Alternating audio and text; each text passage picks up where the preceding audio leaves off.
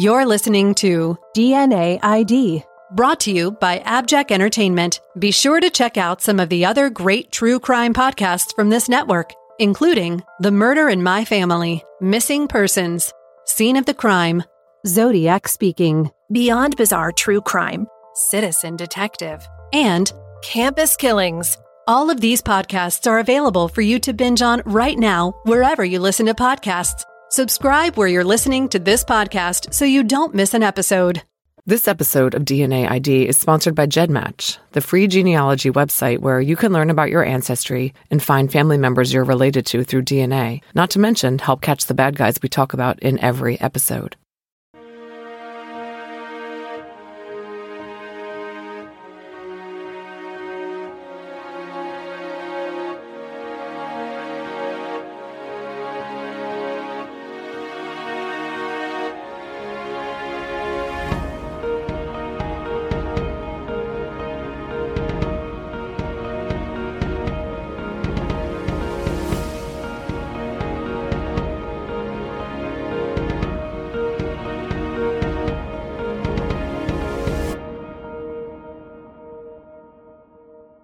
Episode 51, Nadine Major.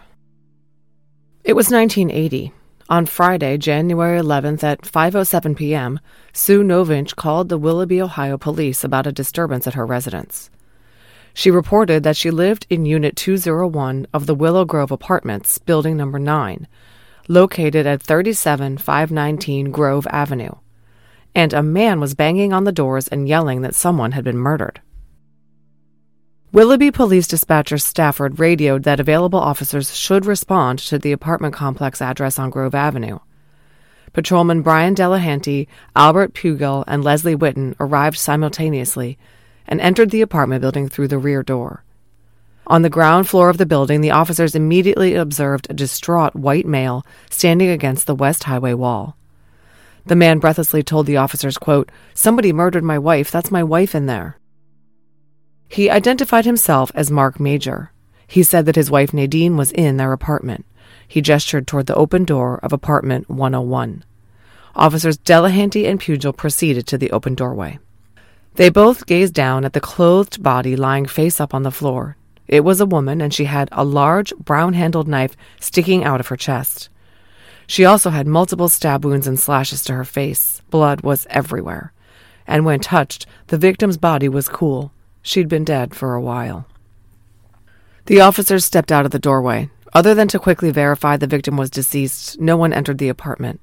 They recognized right away that this was a crime scene, and evidence needed to be preserved. It was going to be a long night for the investigators. They called for backup, and the investigation commenced. Patrolman Pugel left and returned to the station to pick up camera equipment to document the scene. Patrolman Delahanty was stationed at the front door of the apartment to ensure that the scene was not compromised by any unauthorized personnel entering. Fire department personnel arrived, and Fireman William Coleman maintained a meticulous timeline of the initial crime scene investigation that I found very informative. Detective Eisel arrived at 5:09 p.m. He happened to be in the area as he was leaving a grand jury proceeding. He was shown the body on the floor, and then he stepped outside to talk to Mark Major, who had been placed in a patrol car. Mark told him something that would give anyone chills. He had gotten home from work around 5 o'clock. The apartment door was closed. He inserted his key into the lock to open the door, but he couldn't be certain that it was locked. He had used his key out of habit. And as the door swung open, he found Nadine dead on the floor face up with the knife still in her chest.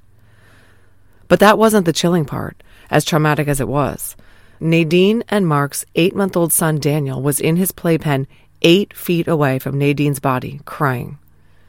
Mark had scooped him up and ran into the hallway for help, eventually handing Daniel off to a neighbor lady while he himself was placed in the squad car. As Mark was talking to Detective Eisel, Willoughby Police Chief Crozier summoned Detectives Sherwood and Young to the apartment building. Detective Lieutenant Clifford Collins arrived soon thereafter. Detectives started taking photographs at the entranceway to the victim's apartment. Then, Lake County Crime Lab personnel, including Rick Kent and Carol Hunter, arrived at 6:10. At 6:11, Patrolman Delahanty released the scene to the homicide detectives and lab techs. 2 assistant prosecutors from the Lake County Prosecutor's Office arrived, including Rick Perez, the police prosecutor. Forensic techs Kent and Hunter set about photographing the scene inside the apartment. It was all hands on deck. As we heard, when police arrived, Mark Major was escorted out of the building and placed in a patrol car. He spoke to Detective Eisele, and then Patrolman Witten drove him to the police station for more in-depth questioning. Nadine was found in the northwest corner of the apartment on the floor of the small dining area adjacent to the kitchen. She was lying on her back with her head tilting left, leaning against the baseboard heater in the corner of the wall. Crime lab tech Rick Kent confirmed that she was cold to the touch and had been dead for quite some time. The coroner was summoned by phone at 5:20 p.m. Dr. Wachter arrived at 6:49. He measured Nadine's body temperature at 94.28 degrees Fahrenheit. Given that reading at 7:22 p.m., it was estimated she had died anywhere between 10:40 a.m. and 2:50 p.m. At 9:28 p.m., the body was removed by the Willoughby Ambulance Squad to the Cuyahoga County Coroner's Office in Cleveland for autopsy. Officer Delahanty accompanied the body in the ambulance for chain of custody purposes. At the scene, the responding officers, even viewing Nadine just from the doorway, had noted evident signs that the victim had been struck, sustaining repeated blows to the face and torso. Of course, they could also see that her face had been slashed and she had been stabbed a number of times. Detective Eisele's notes say, quote, "On her face were a number of slash-type cuts. Along the right side of the nose, from the bridge to the jaw, and the upper lip was cut. And there were several cuts noted around the eyes, also on the right side of the cheek." End quote. The blunt language of his report doesn't really drive home the level of violence Nadine sustained. Detective Gabriel Slay of the Willoughby PD, who solved this case, told me that it was the most brutal crime scene he has ever seen. It literally resembled something out of a horror movie. The pathologist was Dr. Ross Zumwalt. Detective Eisele and Lieutenant Collins observed the autopsy procedure. Nadine was recorded as a white female, 5 foot 2 inches, 110 pounds, with brown eyes and brown hair. She was wearing a cream short-sleeved top, blue polyester slacks, and blue vinyl clogs. A large butcher knife stuck out of her chest, buried to the hilt. With effort, Dr. Zumwalt pulled out the knife and removed Nadine's clothing, which allowed the pathologist to see the extent of her sharp force injuries. Nadine had 13 stab wounds in her back. She had 4 stab wounds to the upper chest area. There were 2 stab wounds in her neck. There were 4 stab wounds in her left arm. As you heard, there were slash and stab wounds all over her face. Here is a quote from the police report. "There were several other cuts made on the body that were either defense wounds or stab wounds." End quote. All in all, Nadine had been stabbed or cut 44 times. The knife had cut right through Nadine's blood-stained white blouse. Puncture wounds gaped in the fabric, dotting the front of the casual chemise. Some hair was found on Nadine's body that appeared to be animal hair. Detectives' notes observed that the Majors had no pets. It turned out that these hairs were transferred from a fireman from a firehouse dog. A rape kit was performed on Nadine, which was standard protocol even though she had been found fully dressed. No evidence of sexual assault was detected. All evidence collected from the victim, which consisted of the knife and her clothing and some hairs and fibers, was handed over to Detective Eisele to be taken to the Lake County Crime Lab. Okay, let's talk about who our victim was. Nadine Cohen Major was born on October 4th, 1954 in Cairo, Egypt. Her father, Isaac Cohen, was a French national who was also born in Egypt. He married Nadine's mother, Annette Masuda, an Italian woman also born in Egypt. Isaac and Annette raised their family in the Jewish faith. Nadine had 2 brothers named Ben and Abe and 2 sisters named Rachel and Vivian. The family lived in France after leaving Egypt and then moved to the U.S., first to New York, then eventually settling in the Cleveland area. Nadine graduated from Cleveland Heights High School in 1973. After high school, she worked for several years at a local bank before meeting Mark Major, a bank customer. They dated for 3 years and then married on May 7, 1977. When Nadine became pregnant with Daniel, she left the bank and embraced being a stay-at-home mom. Mark Major spoke at length with detectives who were anxious to get an understanding of who Nadine was. Mark told the detectives about meeting Nadine at the bank and their courtship and marriage. They had originally lived in Cleveland Heights, but had moved to Willoughby approximately 1 year earlier because they wanted a safer environment for their family. Small-town Willoughby fit the bill, or so they thought. Mark said that 25-year-old Nadine was in excellent health, both physically and emotionally. She was happy being home with Daniel. She had been upset the night before because she found out her father had been fired from his job, but she generally was emotionally very stable and even-keeled. Mark said Nadine didn't take any medications, she didn't use drugs or narcotics of any kind, and she would smoke 1 or 2 cigarettes a month. Just as an aside, it does seem as though Nadine may have possibly been hiding a slightly more serious cigarette habit from her husband. One of Mark's friends told the detectives that Nadine had asked him on the sly to bring her over some cigarettes. Mark and Nadine's friends said Nadine came across as kind of quiet until she got to know someone. She liked people and got along with everybody. Her hobbies were needlepoint, walking, and dancing. She loved rock and roll and romantic movies. She wasn't a risk-taker, but she liked roller coasters. She loved football, and she and Mark went to several Browns games together. She wasn't particularly religious, but she did observe the Jewish holidays with her family. Speaking of her family, Nadine was close with her parents and sisters and was particularly fond of her younger brother, Ben. The whole family had had a falling out over religious differences with Abe, and Nadine didn't really keep in touch with him. They hadn't spoken in 2 years.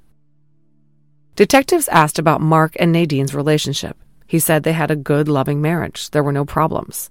They had a normal sex life. He said Nadine had never cheated on him. She lived for him and Daniel and took care of the apartment and did the bookkeeping for the family. After all, she had worked at a bank. Mark could think of only one issue in his and Nadine's life that was cause for concern. Nadine had been receiving unsettling phone calls from an unknown person. The calls started when they lived in Cleveland Heights and occurred several times a week. Then, when they moved to Willoughby, the calls continued. The caller would never say anything. The other suspicious part of these calls was that they only occurred when Mark was at work. They never once received one when Mark was at home. The Majors contacted the police and the phone companies several times, but they were told there was nothing anyone could do. It's unknown whether these were just random crank calls plaguing Nadine or something more ominous. After Nadine was killed, Mark went back to the apartment only once. The image of his wife lying dead on the floor with a knife sticking out of her chest and slash marks on her face was just too horrific. He sold his auto body business to 2 employees and went to work at body shops owned by others.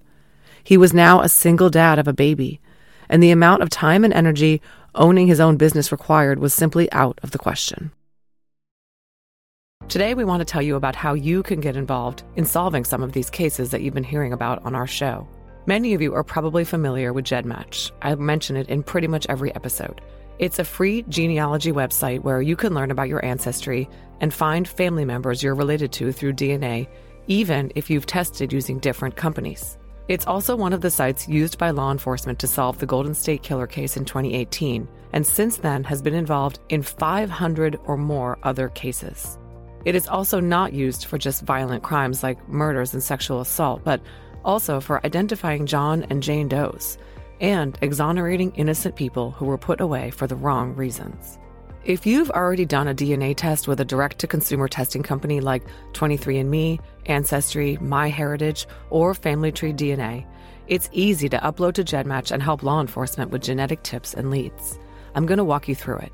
First, go to the company website where you have had your DNA testing done and download your profile as a DNA data file. Next, go to GEDmatch and upload the file to GEDmatch for processing. Make sure to choose to opt in for law enforcement searches that cover violent crime and missing persons cases. If you want to focus on being helpful to finding identities for unidentified bodies, you can just opt out, which will exclude your profile from violent crime case searches. Within 24 hours of this upload, you'll have access to a suite of DNA tools, allowing you to delve deeper into your results. Compare your DNA to everyone on the site or to a specific person, or find matches that are related to 2 different people, plus much more. Some people think that law enforcement gets access to your raw DNA when you upload your profile. This is not true. Law enforcement does not get to see your raw DNA data when you consent to allow your data to be included in those types of searches. They have the same access as any other civilian user of GEDmatch. They can only see your name or GEDmatch alias if you've entered one, email address, and how much shared DNA there is between you and the unknown profile uploaded. GEDmatch is a highly secure site built with consumer security in mind, where users are in control of information they upload and can delete their data whenever they want. By joining the GEDmatch community, you can help see violent criminals brought to justice, missing people located, and unidentified bodies given a name. Join GEDmatch today. Make sure you use gedmatch.com/DNAID. That's gedmatch.com/DNAID. Okay, let's return to the crime scene investigation. The entire apartment was videoed with Nadine's body still lying in place. As I said, she was found in the northwest corner of the apartment on the floor of the small dining area adjacent to the kitchen. She was lying on her back with her head leaning against the corner of the wall. Blood was on the wall and floors, and on the knife handle jutting from her chest. The blood appeared on an area of the white wall approximately 3 feet above the floor and about 3 feet to either side of the victim. A large dent in the wall indicated what might have happened. Just above Nadine's head, where it rested on the baseboard heater, was an indentation in the plaster. This from Detective Eisele's report, quote, "The impression given was that the victim fell or was thrown into the corner, slid downward, possibly from a sitting position to the reclining position in which she was found. Cloth impressions on the wall and blood gave evidence of this. Also noted on the wall above and to the right of the body were 2 indentations from a knife blade. Several blood spots were located on the wall about 4 feet to the left of the body, indicating a direction away from the body." End quote.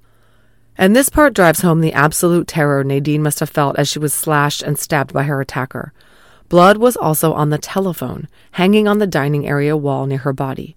Spots of blood were on the twisty phone cord, but, quote, "later examination of the phone revealed blood in the area of the mouthpiece and buttons.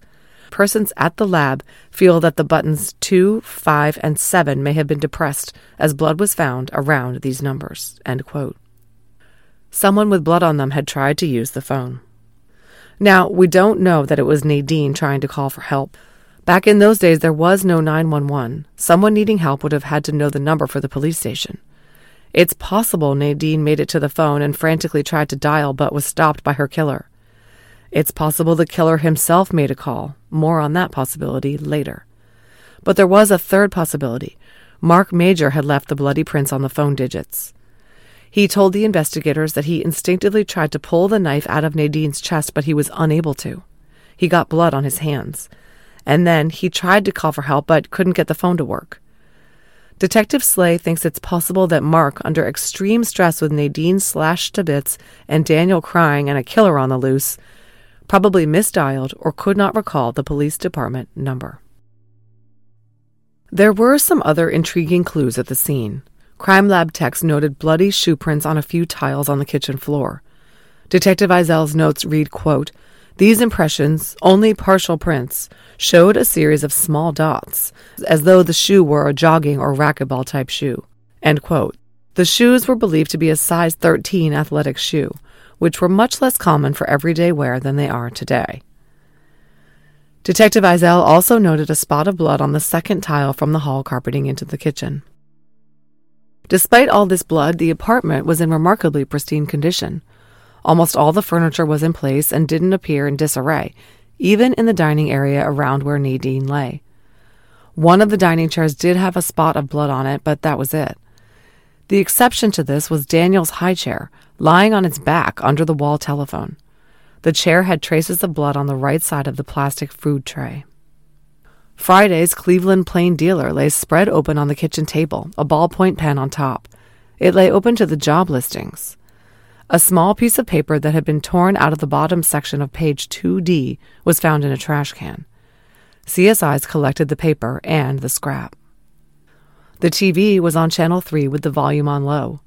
The only light on in the apartment was the dining room light, which is odd because the shades in both bedrooms and the drapes in the living room and the dining room were all drawn closed.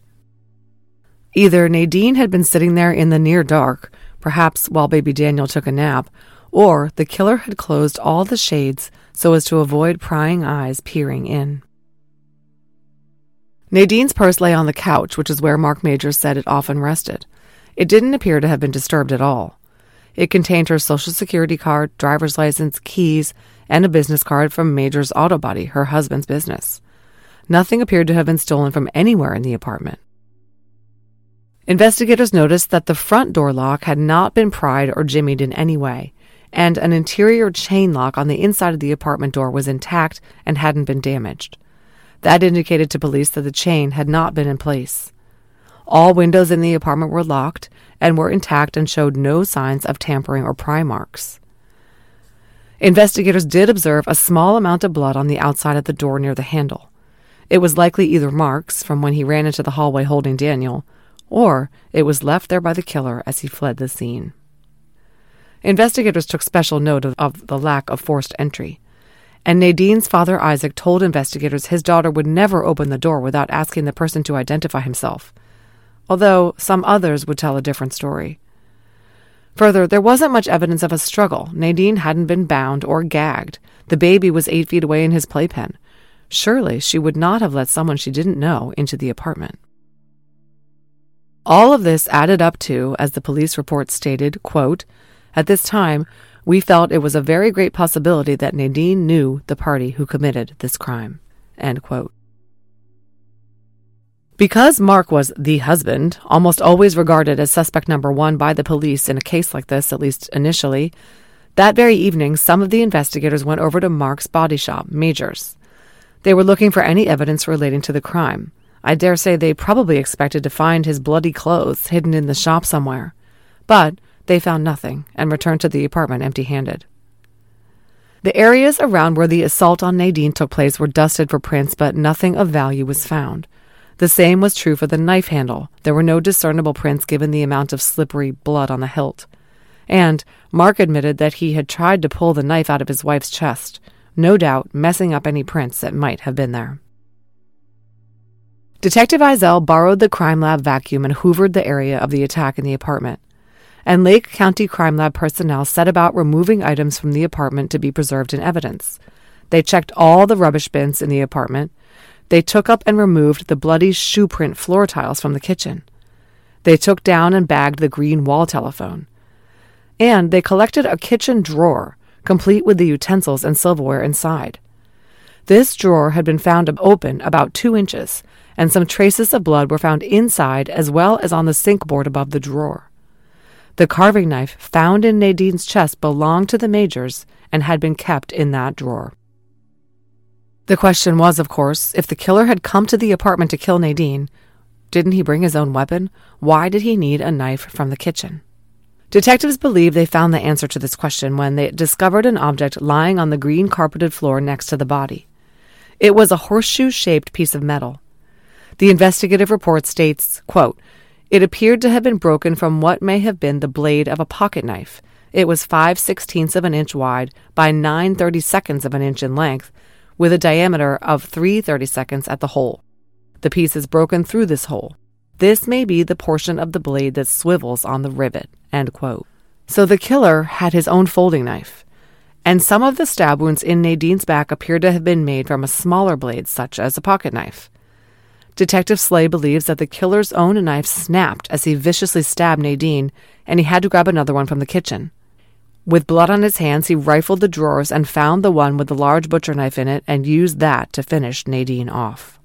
All of this begs the question, wouldn't there have been a lot of noise? Wouldn't Nadine have been screaming and Daniel crying? Remember, though, that the dent in the wall told the investigators that Nadine had almost certainly been slammed onto the floor, hitting her head on the wall. Perhaps she was knocked unconscious and came to and tried to defend herself as she was being stabbed. This is all speculation. We really have no idea exactly how this whole thing went down. We do know that the killer took with him the remnants of his broken knife, leaving the one small piece behind. And, very oddly, he also took with him 2 more items from the kitchen drawer, a smaller knife and a meat fork that have never been accounted for. Detective Sherwood started a ground search of the area surrounding the apartment building and in the parking lot, checking for footprints and physical evidence, tire tracks, anything left behind by the killer. a distinct shoe print was found on the ground outside the rear door of building number 9. It appeared to match the print found in blood on the Majors' kitchen floor, and may have been made as the killer exited the building. A similar shoe print was found near the rear walk-through door to building number 12. Again, the shoe print was on the ground to the left of the door as the person would exit the building. And a final shoe print was found to the rear of building 13, to the right of the walk-through door as a person would exit the building. This made it appear as though the killer might have been a resident of the apartment complex and had access to a number of the buildings. Indeed, further digging by detectives found a 5th-grade boy who lived in the Grove Avenue apartments who wore shoes that they believed had made the prints found outside the buildings 9, 12, and 13. Investigators sought to question this boy who delivered newspapers to the complex, but his parents would not allow it. Detective Young set about searching Nadine's vehicle parked in the lot. Nothing of evidentiary value was located. Lieutenant Collins requested a check of the Major's phone number to check out calls to and from the apartment. Chief Crozier gathered papers from the rear bedroom pertaining to the couple's financial matters and Major's auto body and entered them into evidence as well. By midnight, the apartment was closed for the night, secured with a padlock to preserve the scene.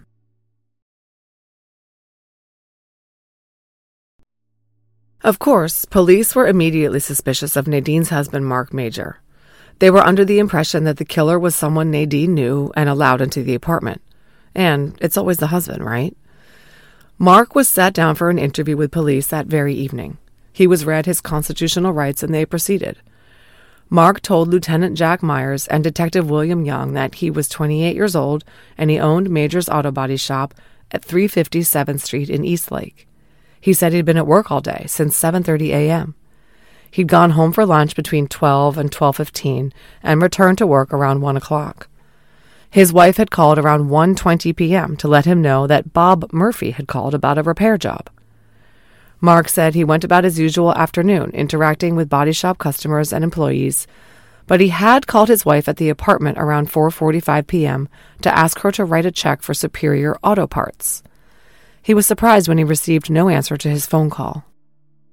After trying a few more times, he drove home and found the entrance door to his apartment closed, and when he opened it, he saw Nadine lying on the floor. Mark admitted that he'd tried to pull the knife out of her chest, but couldn't. He picked up Daniel and then tried to call the police by dialing the operator, but for some reason was unable to make a connection. He didn't know why the phone didn't work, but he noted that the phone hanging on the dining room wall had blood on it. He went out in the hallway and frantically started screaming and banging on doors, but no one answered. As he climbed the stairs to the second floor, he ran into Mrs. Novinch on the stairs, and he told her to call the police. His wife had been murdered. Detectives' notes say that, quote, during this interview, Major did admit that he and his wife had argued on several occasions and that their relationship had been strained by him working many hours at his body shop. He also states that on more than one occasion his wife had talked about divorce, end quote. At least one neighbor, Mrs. Duncan, had told the investigators that she had heard arguing from the Major's apartment in the past, and several of the Major's friends said they often argued about money. Police talked to this Bob Murphy, the man who Mark had said Nadine told him had called her at home. Bob told the investigators that he had indeed called the Major's home and spoken to Nadine around 1:25, he guessed. She sounded completely normal and told him to call her husband at the body shop. He did so around 3:50 p.m. and was told by an employee of the body shop that Mark had stepped out. This did match up with what Mark had told detectives, which is that he left the shop in the mid-afternoon and went to Lycan Oldsmobile and Mentor Ford for auto parts. On the way back to the shop, he stopped for donuts at Mentor Avenue and Route 306. He arrived back at the body shop at approximately 4 o'clock. He then called his wife at 4:45, and that's when he started to become concerned. Police were suspicious of this Bob guy since he admitted he had called and talked to Nadine and he knew her, and she'd been killed very soon thereafter. Police went to Bob's place of employment and learned that he didn't have a time card for Friday and came and went from work as he pleased. He did give them a complete list of his activities on the afternoon of the 11th, which accounted for his time, though. They also tried to track down his teenage son, who, they learned, was reportedly on leave from a mental institution the weekend of January 11th, 1980. but they confirmed that the son had been in the hospital until Saturday morning. The investigators moved on. Detectives spoke to an employee of Mark's auto body business named Ernie Phillips. This is a quote from the police report. He related that he wasn't too shocked to hear what had occurred. He informed us that there were very heated arguments over the telephone between Mr. and Mrs. Major, end quote. Ernie did say he had never witnessed any physical abuse on the part of Mark toward Nadine. His impression of their arguments were that Nadine was upset because Mark spent too much time at work and wasn't paying enough attention to her and Daniel. Mark, in his second interview with detectives, sensed that they were side-eyeing him. His instincts were right. He was placed in a jail cell and held pending further investigation. His brothers Paul and Chuck came to visit with him. Eager to get the police off his back, Mark asked to take a polygraph, and one was scheduled for January 13th. Mark also was permitted a visit with a priest at his request. This poor guy, right? His entire world is literally rocked by the brutal, horrific stabbing murder of his wife in front of their 8-month-old child. And instead of being permitted to mourn and process what had happened, he was thrown into a jail cell on no evidence other than that he was married to Nadine, he had a few gaps in his workday schedule, and he had argued with her in the past like every married couple. Mark's polygraph interview commenced at 10 a.m. on the 13th and wrapped up around 2:45 p.m. The polygraph examiner, Robert Heidinger, concluded it was his opinion that the subject was probably telling the truth. Here's a quote from Lieutenant Collins' report. This opinion is somewhat qualified because the subject's polygrams were difficult to read, probably because of his strong emotional condition over the nature of the crime and his lack of time to adjust to them. It's the opinion of the polygraph examiner that Mark Major had no information regarding the perpetrators of this crime or location of any evidence involved in this crime, and that he is telling the truth to all questions and all statements made to police." End quote. Meanwhile, Detective Sherwood and Lieutenant Collins ran down Mark's alibi. They talked to the parts manager at the Oldsmobile dealer and the Ford dealer he said he went to on Friday afternoon. They interviewed the employees of Major's Auto Body about the afternoon of the 11th. Detectives' notes confirm that Mark Major's story all checked out. After the polygraph and the alibi, the police seemed to approach Mark quite differently, no longer as a suspect. They asked him if he knew of anybody who might have wanted to harm Nadine. He couldn't think of anyone. Then they asked him if he knew of anybody who wore tennis shoes. In a sign of the times, he said he only knew 2 people who wore tennis shoes who could have left the athletic shoe prints in the kitchen. One was Nadine's brother, Ben Cohen. The other was his buddy, Rick. He knew that Ben was supposed to stop by to pick up a suitcase to return to Miami University, but he didn't know if he'd actually been to the apartment on Friday. Upon checking, Mark confirmed that the suitcase was still in the closet. Detectives asked Mark a few questions about things in the apartment. A pair of drinking glasses found on the sink board in the kitchen had been there at lunchtime when he was home, he said. They had him look at the drawer they had taken from the kitchen that they believed the knife came from. He said they had received the knife found in Nadine's chest as part of a set for a wedding gift. Mark was the one who informed the investigators that there were 2 implements missing from the drawer, which were part of the set with the butcher knife. One was a carving knife with a thin serrated blade, and the second was a carving fork. Meanwhile, Nadine's father, Isaac Cohen, asked the WPD's permission to obtain some of her clothing from the apartment for her funeral. He had to deal with preparing his daughter for burial because Mark was busy being interrogated. Detectives asked Nadine's brothers to keep an eye out at the funeral for anybody suspicious or anybody acting strange. The funeral was scheduled for Monday at 2 o'clock. Afterwards, Isaac provided detectives with the guest book from the funeral, and between him and his sons, they were able to account for everyone in attendance. A month after the murder, on February 15th, Mark was requested to take another polygraph. The reason being, according to detectives' notes, was that there was some deception in the first polygraph which they felt could have resulted from the extreme emotionality regarding the very recent crime. When the detectives asked Mark to take a second poly, he became very upset and felt he was being accused of the murder of his wife. This resulted in Mark obtaining an attorney named Robert Chernett, who called detectives and said that Mark would not be taking a second polygraph. Eventually, though, they agreed to cooperate, and Mark took the second polygraph on March 31st, which he passed with flying colors. Okay, let's talk about some witnesses. The complex mail carrier told investigators that on Friday the 11th, she had left the mail in the complex mailboxes between 1 and 1:15 p.m. The Majors' mail from that day had been found inside the apartment. So they knew that Nadine had been fine when she picked up the mail, but she'd been dead for some time when her husband found her at 5 o'clock. It was a approximately 3.5-hour window of unknowns. Based on Nadine's body temperature when it was taken by the coroner, her time of death was closer to 3 o'clock than 5 o'clock. That left a very small window of about 90 minutes when things went down. Then there was another witness who was very important to the investigation. Back on the day of the murder, January 11th, at 5:22 p.m., an older woman appeared in the apartment building hallway where all the police officers were gathered. She said her name was Pauline Hamrick and she lived in apartment 304. And she had Nadine Major's baby in her apartment. She had collected the baby from Mark Major as he was led to the patrol car. Mrs. Hamrick also had some other information for detectives which she relayed when she was interviewed on January 14th by Detective Sherwood. She reported that on the day of the murder, she left her apartment between 1 o'clock and 1:30 to go downstairs and pick up her mail. She remembered the time because it was during an ad break in her favorite TV show. On the way back upstairs, she threw the junk mail into the incinerator and then glanced out the window facing the rear of the building.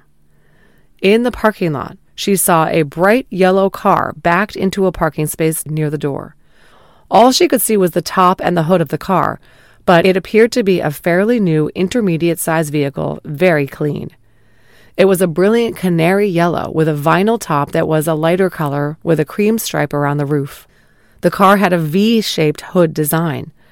She remembered the car having an extra-large rear window, and it had something white in the back window that could have been a construction hard hat. The car stood out to her because she had never seen it before and never saw it since. Other neighbors, too, were certain that the car was not there at noon and was also not there after 3:30 p.m. It was only there during the exact time period that the murder was thought to have occurred. Police went to great lengths to try to figure out exactly what type of vehicle this was. Mrs. Hamrick said it had rounded edges and a vinyl top that was a shade lighter than the rest of the car. Detective Sherwood actually borrowed a yellow AMC Pacer from Albert AMC and backed it into the same parking space behind building number 9. Then they had Mrs. Hamrick look out the window, just as she had that day. She said it was not this same type of car. The vehicle she saw had a longer hood in the shape of a V, and the side windows were different. On February 6th, Willoughby Detective William Young sat down with Mrs. Hamrick and showed her a book of paint samples of U.S.-made vehicles and asked her to pick out the color that most closely matched the color of the car she saw back on the day of the murder. Mrs. Hamrick selected Taxi Yellow, a color found on Chrysler cars. Much was made of this lead. Detectives staked out Nadine's funeral on Monday the 14th to see if the canary yellow vehicle showed up. Anyone who came across detectives' desks who drove any kind of yellow vehicle was thoroughly investigated. Even as late as 1982, 2 years after the murder, Lieutenant Collins spotted a Grand Prix in a tow lot matching Mrs. Hamrick's description. From above, as viewed by Mrs. Hamrick, the roof would appear V-shaped. It had a white hard hat in the rear window. They tracked down the guy who owned the car in 1980 and ruled him out. And even later, Sergeant Sherwood was on patrol and noticed a yellow car with a vinyl top, a long hood shaped like a V, and a high-sloping rear window with a red hard hat in it. They tracked down this owner and ruled him out. But the yellow car always remained one of the most significant clues in the case.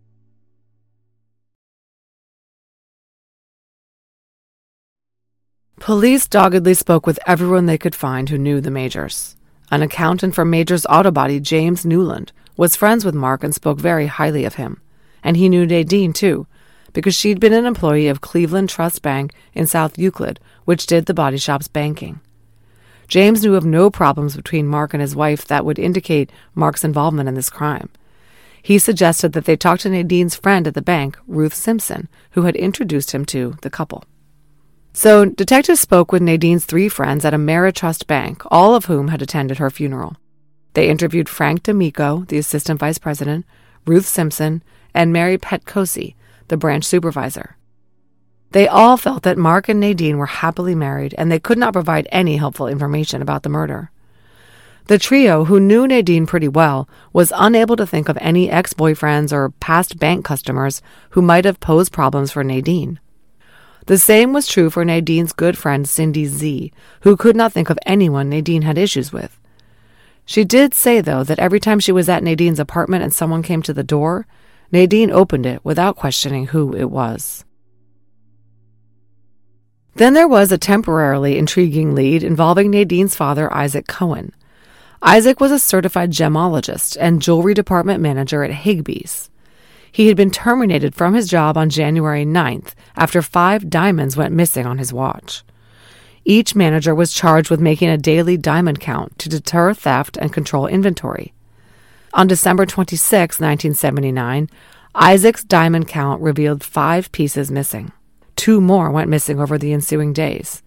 The total value of the missing diamonds was about $3,000 retail. Although Isaac was terminated in connection with this incident, his supervisors said they believed he was not responsible for the theft.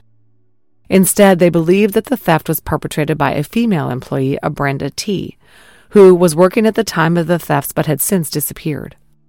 Isaac had previously reported that other items of jewelry had gone missing while Brenda was at work.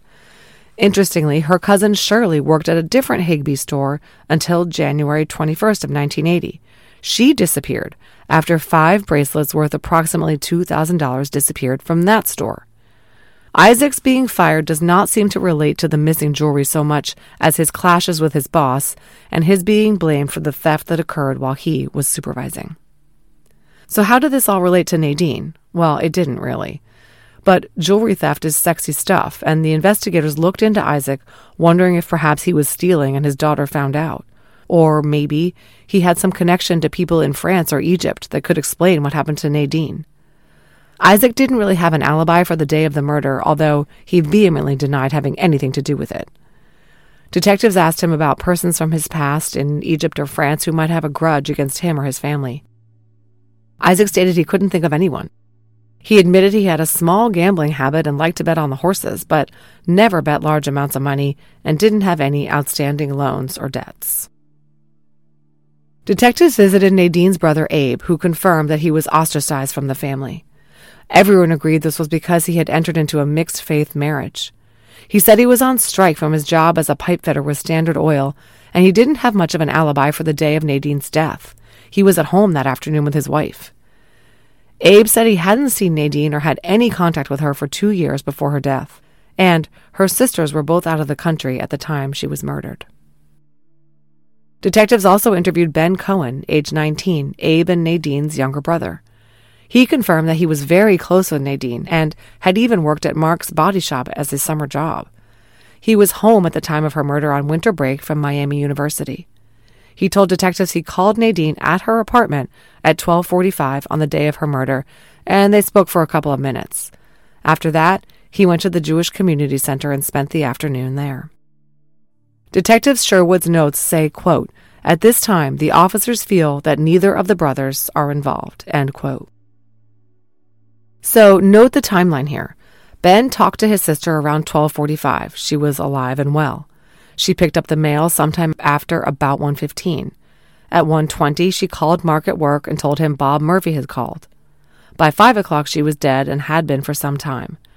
This meshed with the pathologist's measurements, which placed her time of death at or before about 2:50 p.m. Given this timeline, there was a very weird report from witness Dorothy Harrell. She lived in the Breckenridge Village apartments about a mile away from the Willow Grove complex. Dorothy called in a tip to police. She told them that on Friday afternoon, January 11th, at approximately 3:15 p.m., she was on her way downstairs for a prayer meeting when she received a phone call. The party on the other end was an unidentified male. She would estimate his age as in the mid-20s.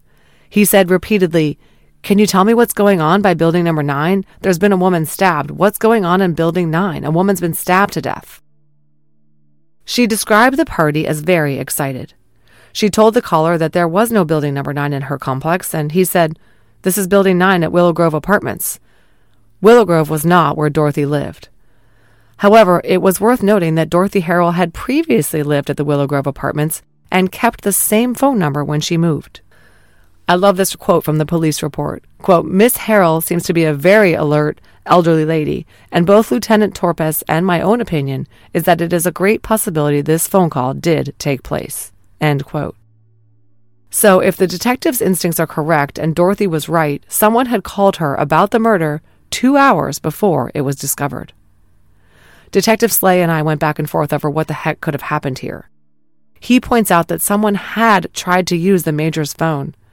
Had the killer called a number listed in the complex to try to alert someone to the murder, not realizing that the owner of that number had moved away? Had someone else, not the killer, seen Nadine dead and wanted to report it but remain anonymous? To put it bluntly, we have no idea. I can't make heads or tails out of it, like much of this case. Detectives investigated every angle they could think of. Remember the shoe prints found in the apartment and outside some of the other complex buildings? Investigators contacted Mrs. Pat Hovey, the complex rental agent, to obtain a list of tenants in buildings 9, 12, and 13, as well as a list of the building custodians and members of a painting crew working on site. They were all checked for the suspected shoe prints, and their shoes were eliminated, and the newspaper boy tracked down. Detectives believe that the shoe was a Lazy Bones brand Contender shoe. They contacted the manufacturer to see if they could obtain a list of local retailers who sold that shoe without any luck.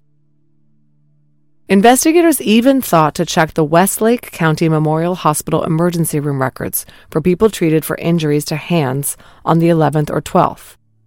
There's a list in the case file of the names of people for no reason other than they went to the ER in the 24 hours after the murders for treatment of a cut. It seems the detectives did this simply in hopes that perhaps the killer had cut himself stabbing Nadine 44 times and had sought medical attention. They were grasping at straws. Or were they? On the 19th, investigators thought they might have a breakthrough. Detective Lieutenant Collins' notes indicate that they spoke with the incinerator operator at the Willow Grove Apartments of Freedman Jackson. Freedman and his helper, Elmer Evans, told the detectives that when they were cleaning out the Building No. 9 incinerator, Freedman saw a knife. Here's a quote from the report. A butcher knife, kitchen knife was found, and this was taken and marked into evidence. End quote. Frustratingly, when they showed the knife to Mark, he wasn't able to definitively identify it as being one of the ones missing from his kitchen. To this day, we don't know if this was one of the knives taken by the killer or just a weird coincidence. Mark told detectives that he and Daniel and Nadine had recently sat for a series of photo portraits at Olin Mills Photo Studios at the Richmond Mall. The last sitting was on December 12th, and they had returned on the 27th to view the photos. Detectives looked into the photo studio to see whether any employees could have been stalking Nadine. They also learned that Nadine and Daniel had been enrolled at the Water Babies program at the YMCA in Willoughby. Detectives sought to speak with the other 9 individuals enrolled in the class, who all turned out to be women who had never exchanged more than pleasantries with Nadine. Finally, detectives were inundated with reports from residents of Willow Grove who were receiving crank calls. Female residents reported the caller would breathe heavily and say things like, "Let me lick your tits." Thank goodness they finally invented caller ID, which has largely put a stop to this garbage. Now I just get dirty spam in my junk email. Okay, as far as suspects go, I'm going to touch on a few whose names remained in the case file for decades, even though their connection to the case was tangential at best. Ronald B. was a teenager whose family lived in the Willow Grove Apartments but had moved out literally within 36 hours of the murder. Ronald worked at the nearby McDonald's but had been fired on January 6th. Police checked into him and discovered he had been arrested on a drug violation in his new town of Connaught and was described as slow. Apparently, Ronald was deemed suspicious because he had moved away so quickly after the murder. He was interviewed by detectives, and they examined his shoe prints, and he wore size 13, the same as the killer. Ronald stayed on the list. Detective Lieutenant Collins spoke with Lake County Probation Officer Roger Cameron regarding a Randy Kleckler. Kleckler had been arrested for the stabbing of Elaine Spangler in February of 1978 in Willoughby. He was currently employed at Midwest Equipment, but had been sent home from work on the 11th because of inclement weather around 10 a.m. He had a history of unprovoked stabbing of a female and no alibi. Kleckler stayed on the list. A teen named Jack H. went on the list after police received reports that he had aroused suspicions of a resident of Willow Grove when he knocked on her door on Friday the 11th at lunchtime and asked her to alter his trousers. But he didn't have any pants with him, and he was driving a yellow Oldsmobile Cutlass.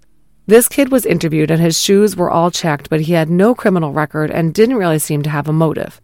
Nevertheless, he stayed on the list. A guy named Thomas Fife was interviewed. He had a criminal record of burglary and larceny, and seems to have aroused police suspicions because of his breaking into apartments and his, quote, transvestite activities, end quote, noted in police notes. One guy who was looked at extensively was a Michael B., a barber at Fazio's barbershop. Michael had a record for stabbing a neighbor and her child and several other assault cases using knives. He was also accused, but found not guilty of, breaking and entering and sexual assault on a 12-year-old girl in Beechwood. The knife crimes he committed had similarities to Nadine's murder, but there seemed to be no connection between Nadine and Fazio's or Michael, and he didn't own a car. Detectives did a lot of work on this suspect, even talking to his boss at the hair salon and a coworker and interviewing him in the presence of his attorney, but they couldn't make a solid connection. A guy named F. Wyszynski was the subject of a tip that made him of interest to police. Wyszynski had started a new job at Specialty Transportation Services on January 7, 1980, 4 days before the murder. Specialty Transportation was a service that drove shut-ins or elderly patients to medical treatment centers and doctors' offices. Police felt that maybe he had seen Nadine in one of his runs to or from Willow Grove. Wyszynski was called into police by a coworker because he had made some very strange comments about Nadine's murder. For example, he told people on his bus that the police knew who the killer was and that they had known on the second weekend after the murder. He also said his P.O. had instructed him to go to the bars and listen for information on the crime. Yes, he was on probation. Wyszynski had been arrested in Euclid in January 1977 for an unprovoked stabbing outside a tavern. He was sentenced to 2 to 15 years, but those were suspended, so he got 5 years probation. He spent several months in a psychiatric hospital. And when police started looking at him as a result of this tip, he admitted that he had been at Willow Grove Apartments on January 11th, the day of the murder, for his job. Wyszynski was a very interesting suspect, but again, there was no concrete connection that would permit charges. He stayed on the list. Okay, if there ever was a prime suspect in this case, it's this next guy, T. Kane. In April 1980, a T. Kane was arrested for a B&E at the Willow Grove apartment of a female resident, a Judy Conway. This guy cannot have been very smart to break into an apartment in a complex that had seen the murder of a female resident literally 3 months earlier. Of course, police hauled this guy in and questioned him about Nadine. Kane lived at the Willow Grove Apartments, and he was a pipe fitter for CEI in Eastlake, Ohio. He claimed to have worked all day on January 11th, but he admitted that he had taken a significant lunch break. When interviewed, Kane denied having anything to do with Nadine's murder. He said his alibi was he was working all day and had gone to lunch with a buddy named Bob G., Kane's girlfriend, and another woman. They went to the Castle Lounge on Vine Street. But detectives observed that during the interview, Kane appeared extremely nervous. He was visibly perspiring on his face and under the armpits, and he had trouble maintaining eye contact while answering their questions. And the alibi, lunch with this Bob G. buddy, was the exact same one Kane gave on the day he burgled the Conway apartment. It was his go-to lie. Investigators found out that after the interview, Kane had called his buddy Bob G. and, quote, reminded him that they had had lunch on the 11th. Bob G. himself said he couldn't personally recall the date they had gone to this lunch. However, he did recall that whatever day they went to lunch, Kane mentioned in passing that a woman had been killed in an apartment near him. Of course, that meant that the lunch had not happened on the 11th, but afterwards. And Bob G. acknowledged that CEI employees often left early or took longer lunches than allowed, and the supervisors were clueless about this. But he said he didn't think Kane, whom he described as a timid sort, would do this type of crime. It turned out that Bob G. had met Kane for lunch that day, along with a female friend named Linda and Kane's girlfriend, Sherry. Sherry told detectives that afternoon she and Cain had gone to dinner at her parents' house around 5 p.m. He wasn't drinking that day that she was aware of, but she admitted that when he did drink, he was physically abusive. She said he had started drinking even more heavily after the incident with the B&E where he broke into the Conways' apartment. He told her about this incident, that he had been arrested after just walking into an apartment where the door was standing open. Yeah, right. Willoughby investigators asked Cain to come in for a polygraph, and he agreed. Detectives noted that again he was very nervous, and his answers showed deception when he responded to the questions, "Did you kill Nadine Major?" "On January 11th, were you in Nadine Major's apartment?" and "Do you know where the bloody clothes her killer wore are kept?" Cain couldn't explain failing and was defensive and nervous. He refused to sign the form acknowledging his results.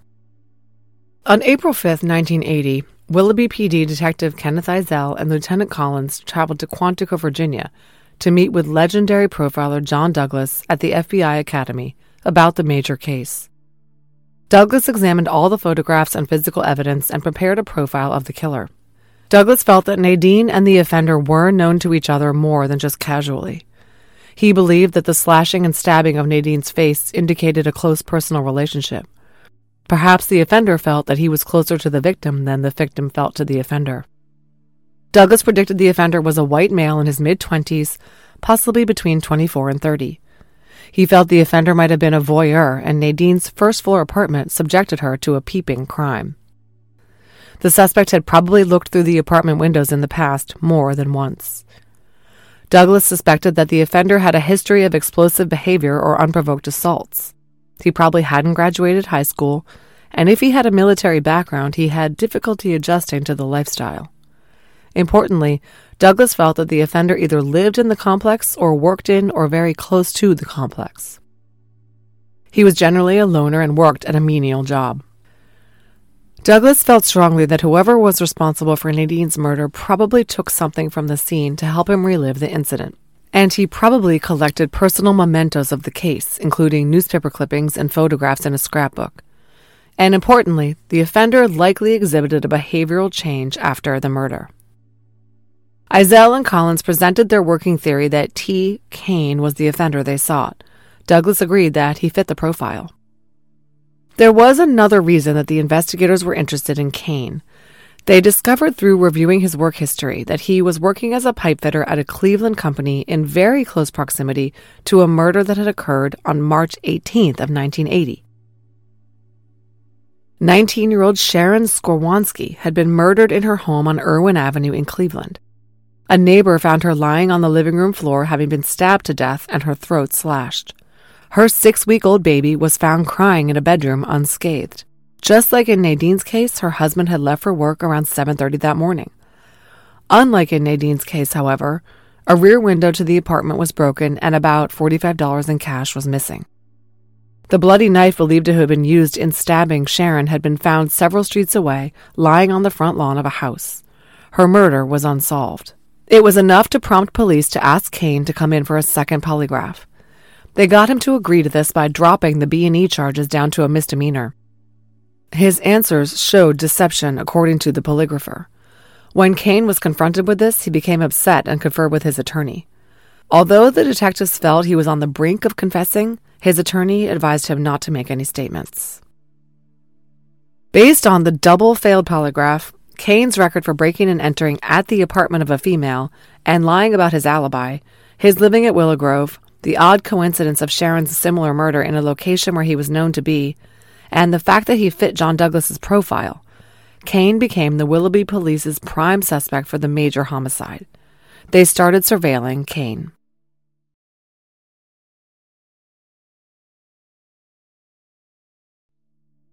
They revisited his workplace and learned that he had been paid for 8 hours on the 11th of January, but records were spotty.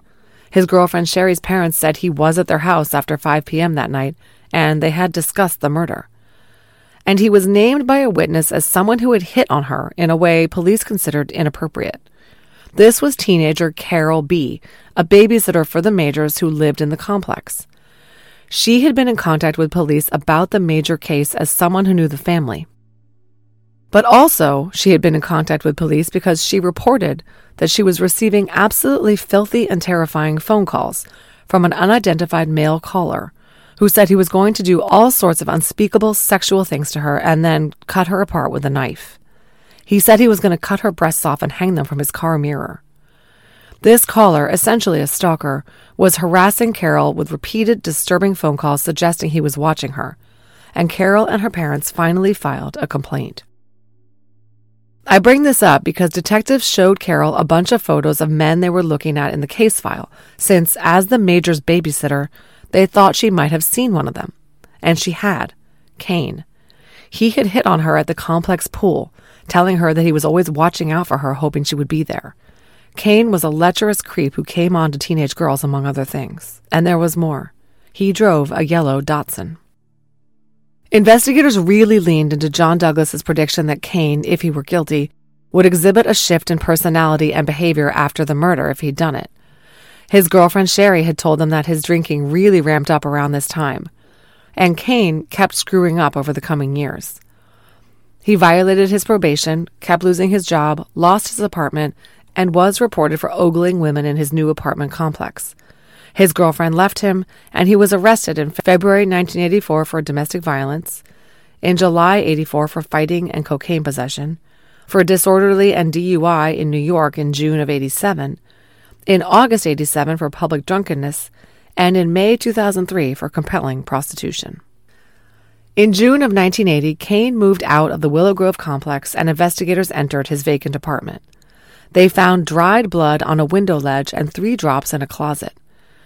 They collected samples and squirreled them away for testing.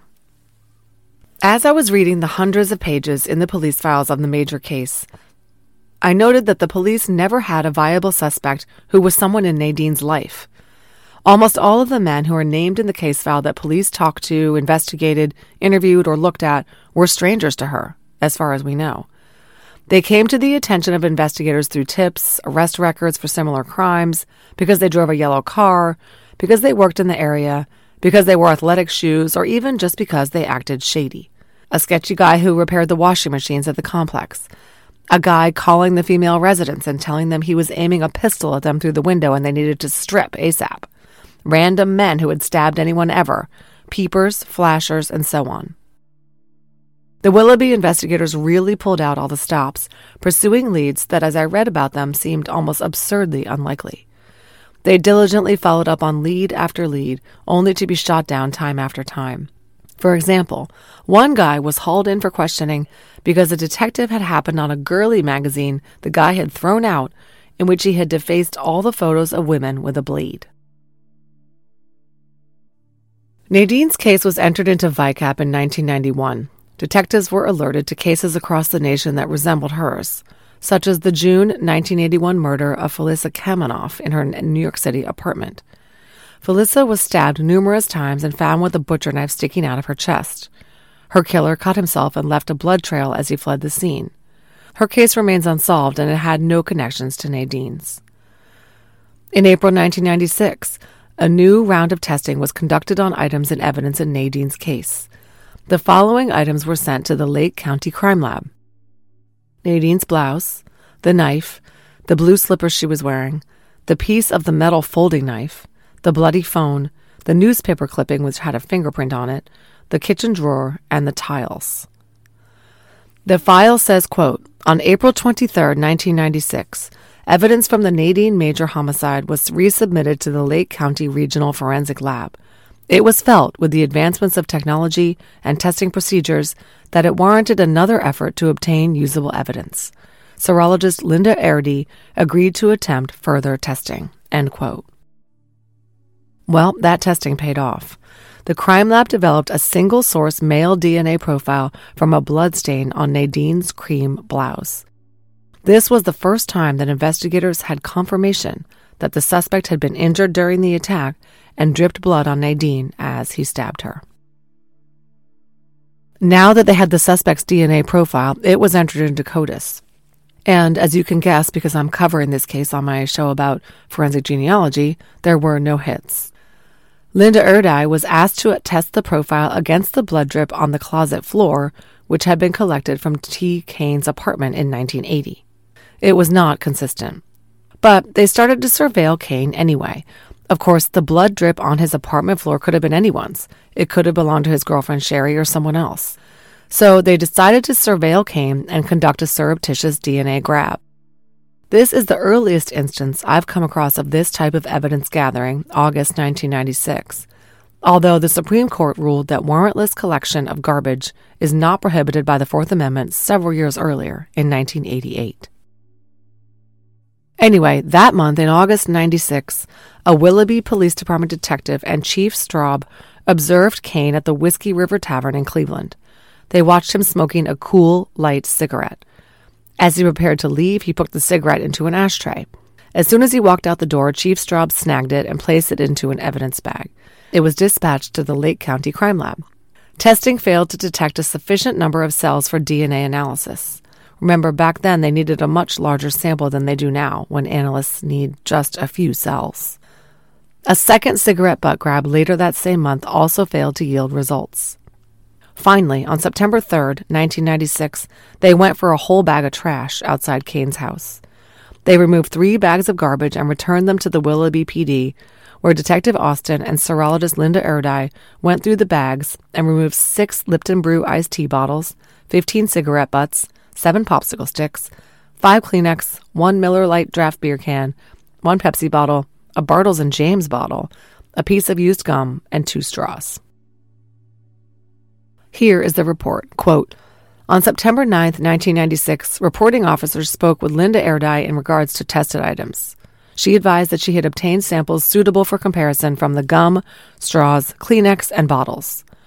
She stated she was able to contain 2 different DNAs, one of which had the same markers as the tested blood spot from Kane's apartment. This would most probably be that of Thomas Kane. Neither of the 2 DNAs were close to that of the sample lifted from Nadine Major's clothing.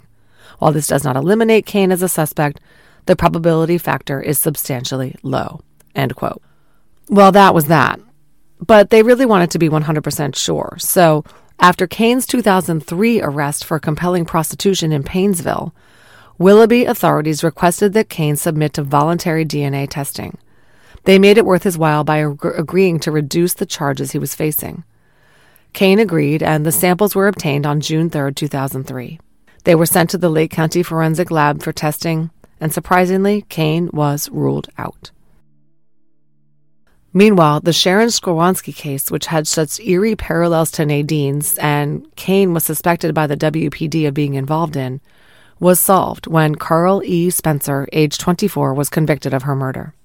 Carl's DNA profile was entered into CODIS, and there was no hit to the Major case. He didn't kill Nadine either. In conjunction with the 1996 testing, there was a renewed push to work the Major case. In November of 1996, Willoughby detectives met with Mark Major and Ben Cohen and their respective wives. Mark had remarried after meeting his new wife at a singles dance nearly 2 years after Nadine's murder. The purpose of the meeting was for the investigators to update the family on Nadine's case status and apprise them of the new DNA evidence, that they had a male's DNA from Nadine's blouse. Nadine's father wasn't at the meeting. He had passed away in 1992. And the file indicates that Nadine's mom would not be expected to attend a meeting with law enforcement. Quote, she had been unable to accept Nadine's death and breaks down anytime anyone brings up her name. The family was updated, and Ben and Mark gave voluntary DNA samples for elimination purposes. Investigators also asked Mark to obtain his son Danny's DNA, and he said he would do so. But he didn't want to alert Danny so as not to put him through any unnecessary anguish.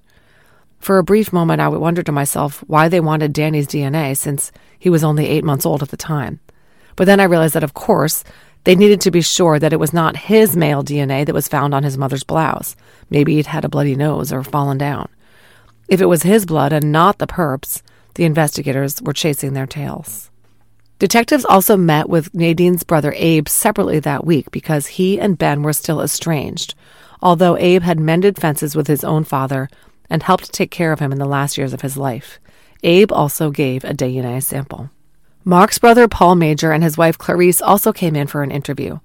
Paul gave a DNA sample, and the couple told the investigators about a friend of theirs and Mark and Nadine's, a Jay Ashdown. They said Ashdown acted weird at the funeral, refusing to come inside, and had a bandaged cut on his hand that he tried to hide. They had reported these suspicions to the Willoughby PD back in 1980, but 1997 investigators couldn't find any record of this. They brought Ashdown in for an interview in February 97, and he said he'd never been spoken to. He was aware in 1980 that he could have attracted the attention of police because he had a cut on his hand that he'd gotten at work. As for why he had chosen to stand outside of the funeral, he said he was a Roman Catholic and felt very uneasy with the rituals of Orthodox Jews, so he tried to stand out of the way of the activities. He gave a DNA sample, and testing ruled him out as well.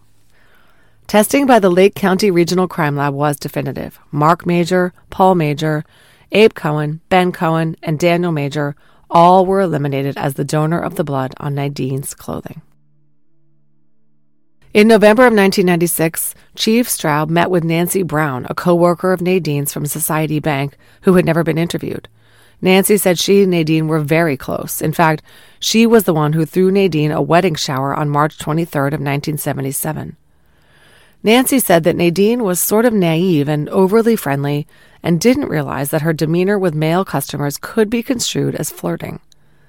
But as far as Nancy knew, Nadine never had any problems with ex-boyfriends or anyone else. This quote from the file: Nancy could offer no suspects, and it is her opinion that Nadine probably attracted a weirdo due to her naive and trusting attitude to others. I was interested to read a 2002 letter from the Ohio Attorney General to the WPD about a program called the New Hope Initiative.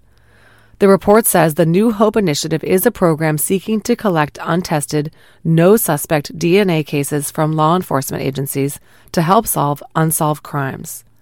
The letter states, having recently created a DNA database with the ability to access profiles from across the country, this program has great potential to match a perpetrator with the crime using this new DNA technology. Of course, this was referencing CODIS. The purpose of the initiative was to encourage police forces to submit untested evidence from their evidence lockers for testing using modern techniques. The Attorney General was incentivizing the testing by providing a stipend of $100 per case for testing purposes, up to a maximum of 250 cases per agency. The letter goes on to describe the new DNA database as the perfect tool to create leads in old cases with no suspects by connecting them with other cases and suspects around the country. It's true that CODIS has been an incredibly successful crime-solving tool, but of course, the database is only as good as the profiles entered into it. If no matching profile exists in CODIS, investigators are back to square one. This is the end of Part 1. Part 2 is available right now.